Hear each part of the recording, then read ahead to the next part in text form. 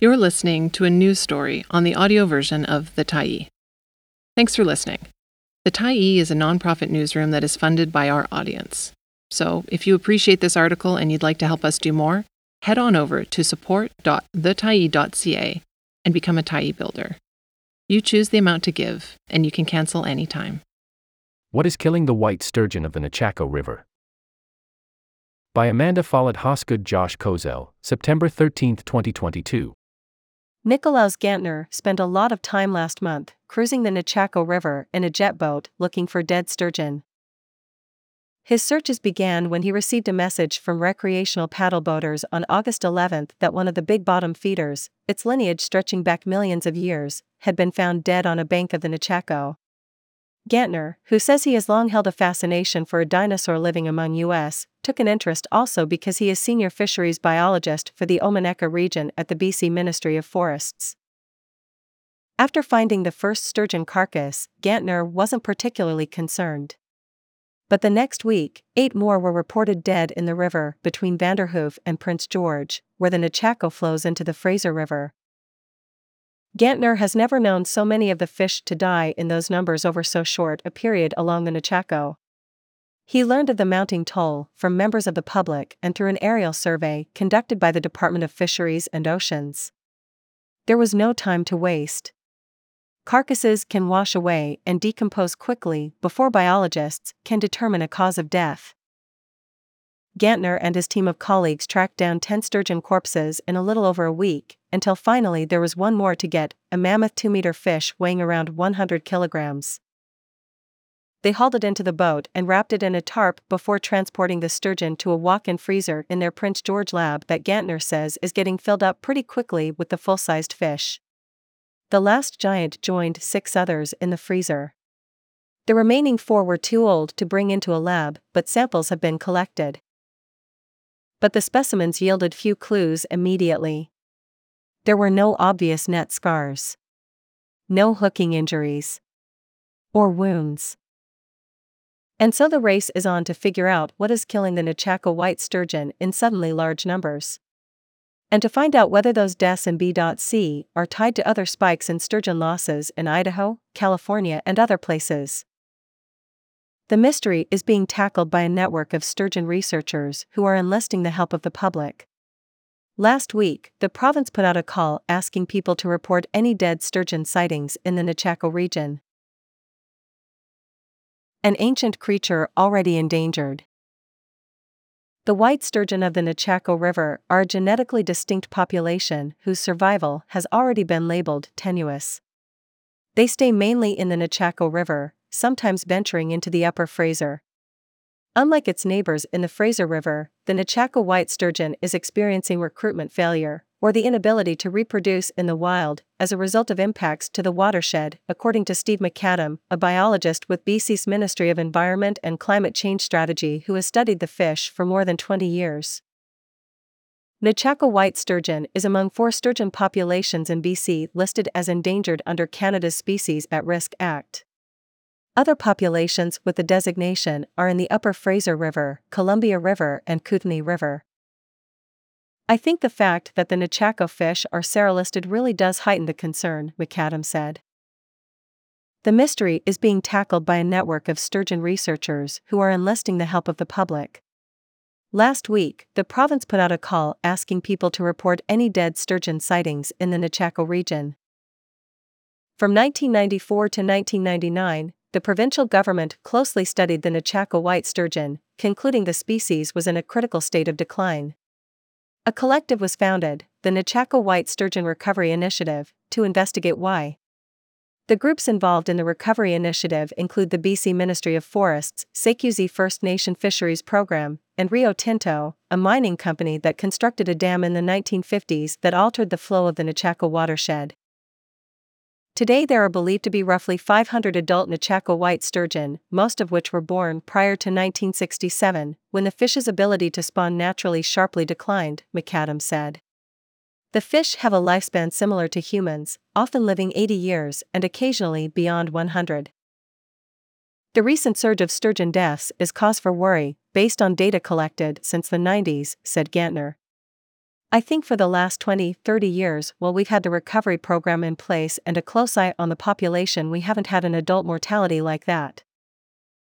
Other regions have seen higher than normal white sturgeon mortality this summer, including the lower Fraser River, where up to 20,000 adult sturgeon live. McAdams says this year's toll on the lower Fraser is the highest since summers of 1993 and 1994. What's to blame? Could it be higher than normal water temperatures and low oxygen levels? Those factors were cited by Idaho's Fish and Game Department when 20 white sturgeon died in the C.J. Strike Reservoir last month. It's a concern, said McAdam, but the situation on the Nechako likely is more complicated. We have hot years, and fish didn't die. So, what's the combination of factors? In terms of why they are dying, I think the answer is we don't know yet, because we really need to go and look at the fish. Death by 1,000 cuts. Nicholas Dimitras is a fisheries biologist with University of California, Santa Cruz, who has been puzzling over rising sturgeon deaths in the San Francisco Bay Area over the past few years. This year, a harmful algae bloom killed thousands of fish, many of them sturgeon. But like McAdam, Dimitras emphasized that researchers are unlikely to identify a single smoking gun. It's death by 1,000 cuts, Dimitras said. We did see a noticeable uptick in reported sturgeon carcasses that coincided at the same time as these harmful algal blooms. Dimitras works in collaboration with university colleagues and government resource agencies, and with the help of citizen scientists. His team has reached out to beachcombers, amateur naturalists, kayakers, birdwatchers, sport fishers and others to provide the organizations with information about any dead sturgeon they come across. The researchers also get reports from iNaturalist, an online network where naturalists can log their observations. The public was very receptive to it, and we've since gotten quite a few reports, Dimitras said, adding that they have received close to 100 reports of dead sturgeon a year, although some are likely duplicates.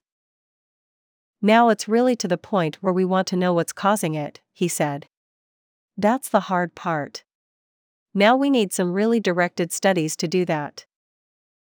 The difference between the recent red tide event and what's happening in the Nechako, Dimitras pointed out, is that white sturgeon in the Bay Area live in brackish water while Nechako white sturgeon, and other populations in the Fraser watershed, remain exclusively in freshwater. But they face many of the same threats. In addition to algae blooms, some of the contributing factors Dimitras identifies, such as environmental pollutants from agricultural runoff and changes in spawning habitat due to dams, are also seen on the Nechako River. It pains me to see them dead here in California, and it makes me even more concerned when I get these reports from Oregon, Washington, and British Columbia. I would like to see a lot more research done and a lot more money directed towards research, said Dimitras.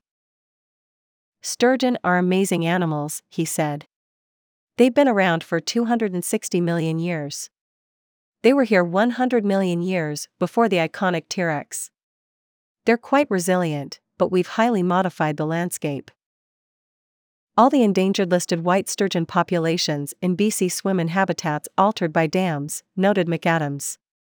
The Kenny Dam blocked flows into the Nechako River in 1952, redirecting a third of the river's volume west toward the Camano generating station, which powers Rio Tinto Alcan's aluminum smelter in Kitimat. While the downstream effects weren't immediately obvious, the dam affected seasonal water flows, caused river temperatures to rise and created erosion that distributed sediment into the river, clogging sturgeon and salmon gravel spawning beds. While the dam is largely blamed for the crash in natural white sturgeon spawning that began in 1967, other factors also need to be considered, according to researchers at the University of Northern British Columbia. A loss of vegetation on the landscape, from things like logging and increased wildfire activity, has led to greater erosion and more sediment in the river, and climate change has also impacted the watershed. Researchers are working to study changes to habitat in the Nechako River and repairing the damage to gravel spawning beds. In the meantime, the population is propped up by the Nechako White Sturgeon Conservation Center's sturgeon hatchery in Vanderhoof, which releases juvenile sturgeon into the river once they reach 2 years of age. The idea behind this facility is to be a stopgap solution, says hatchery manager Mike Mankey. They seem to survive better after release, so it seems to be working. As of September 12, Gantner had received no new reports of sturgeon dying in the Nechako, but efforts to get to the bottom of the mystery haven't diminished. He and his colleagues expect to take samples within the next 2 weeks in pursuit of more clues. Gantner invites anyone along the Nechako to join the effort. "We don't have eyes on the whole river at all times," he said. "Every single fish we can get our hands on, relatively fresh and not too decomposed, we can maximize what we can learn from that fish." Echoes Macadam, "If people see a fish, we want to hear about it." Thanks for stopping by the Tyee today. Anytime you're in the mood to listen to important stories written well, we'll be here.